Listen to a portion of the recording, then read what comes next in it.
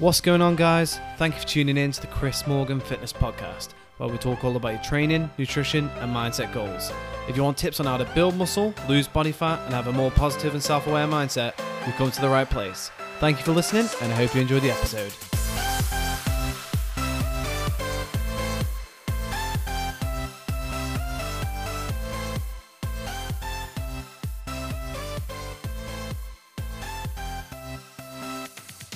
What's going on, guys? Thank you for listening to the KM Fitness Podcast. Today on the show, I'll be talking to you all about how to pick the right training program for your own specific goals. First of all, let's start off with how many days are you going to be training. This is important as it will dictate what training program you're going to be doing. For example, people who are training twice a week will have a completely different training split to those who are training 5 to 6 times a week. So once you're sure of what sort of days you can and can't train, the first step you need to take is being consistent. This means if you decided to work out twice a week, stick to it. Don't work out once on 1 week and then 3 times the week after and think that'll somehow balance it out. Training programs are specifically made to avoid overtraining and undertraining. So if you were to do a full body workout more than 3 times a week, it could lead to overtraining and then under recovery. Whilst if you were to miss a day on a PPL or a push-pull leg split consistently, it could lead to muscle imbalances. Now, once you've got how many days you'll be working out, you need to find the right training split. So there's loads of different ones, but the main ones would be full body workout, upper lower, push-pull legs, push-pull, including the legs, one body part a session, aka a bro split, chest, triceps, back, biceps, leg, shoulders. And so there's loads of other varieties, so you can pick one of them and then alter it and change it to suit your goals, but they're the general gist of the training programs. Let's start off with someone who wants to go to the gym twice a week. So the ideal training split for this person would actually be a full body workout. This is because there isn't a chance of overtraining, as the whole body would be trained no more than 2 times. So any more could lead to overtraining, and then obviously not enough could lead to undertraining. To get the most benefit from this split, try splitting it up into 2 days in the week. So training Monday, resting Tuesday and Wednesday, training again Thursday, then having Friday and Saturday and Sunday off. This will allow your body to be fully recovered and ready to go again by your next session. For gym goers who prefer working out 3 days in the week, I would suggest a PPL, which is a push-pull leg split. This will allow you to train all your body parts with a good amount of volume. However, you won't get the added benefit of training the muscles twice in a week. But what this will allow you to do is to target each body part with more volume than the full body split. Next would be the 4 days in the week. For this, I'd suggest a solid upper lower split. So that's 2 days on your upper body and 2 days on your legs.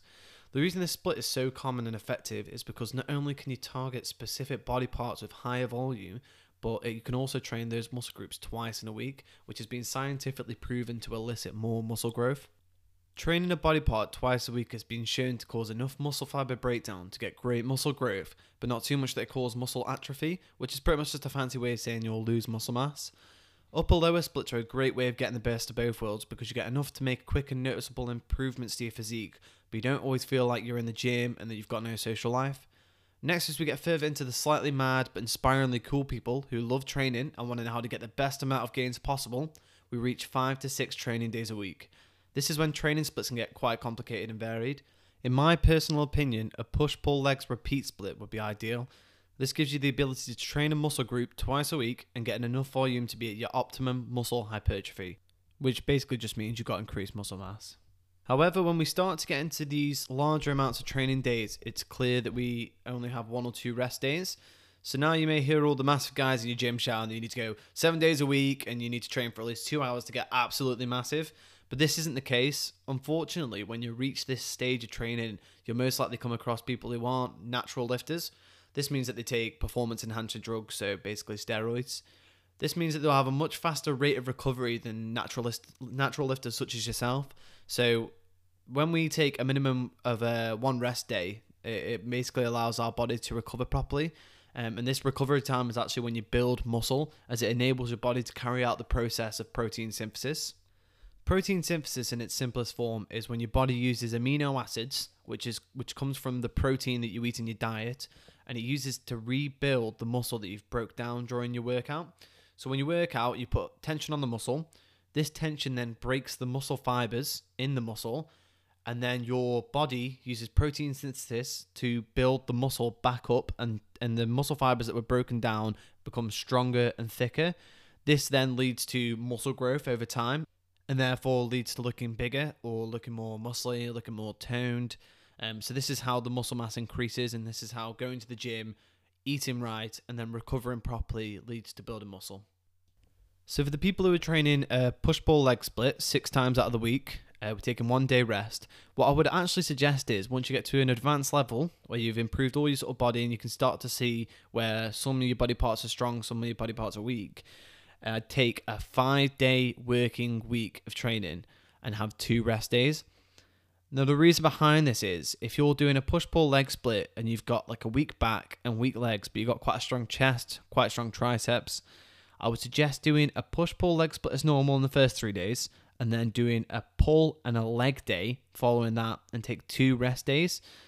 Now this might seem counterintuitive compared to what I've said before, but what this will allow you to do is by taking the 2 days rest, it means you're probably going to have more muscle growth, which again sounds wrong, but when your body is recovering, the longer you give it to recover, the better it's going to grow.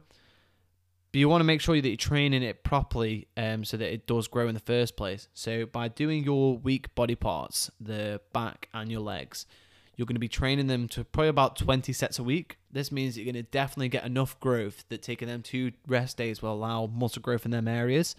And then with your chest, what I'd recommend is doing your minimum effective volume for that muscle group.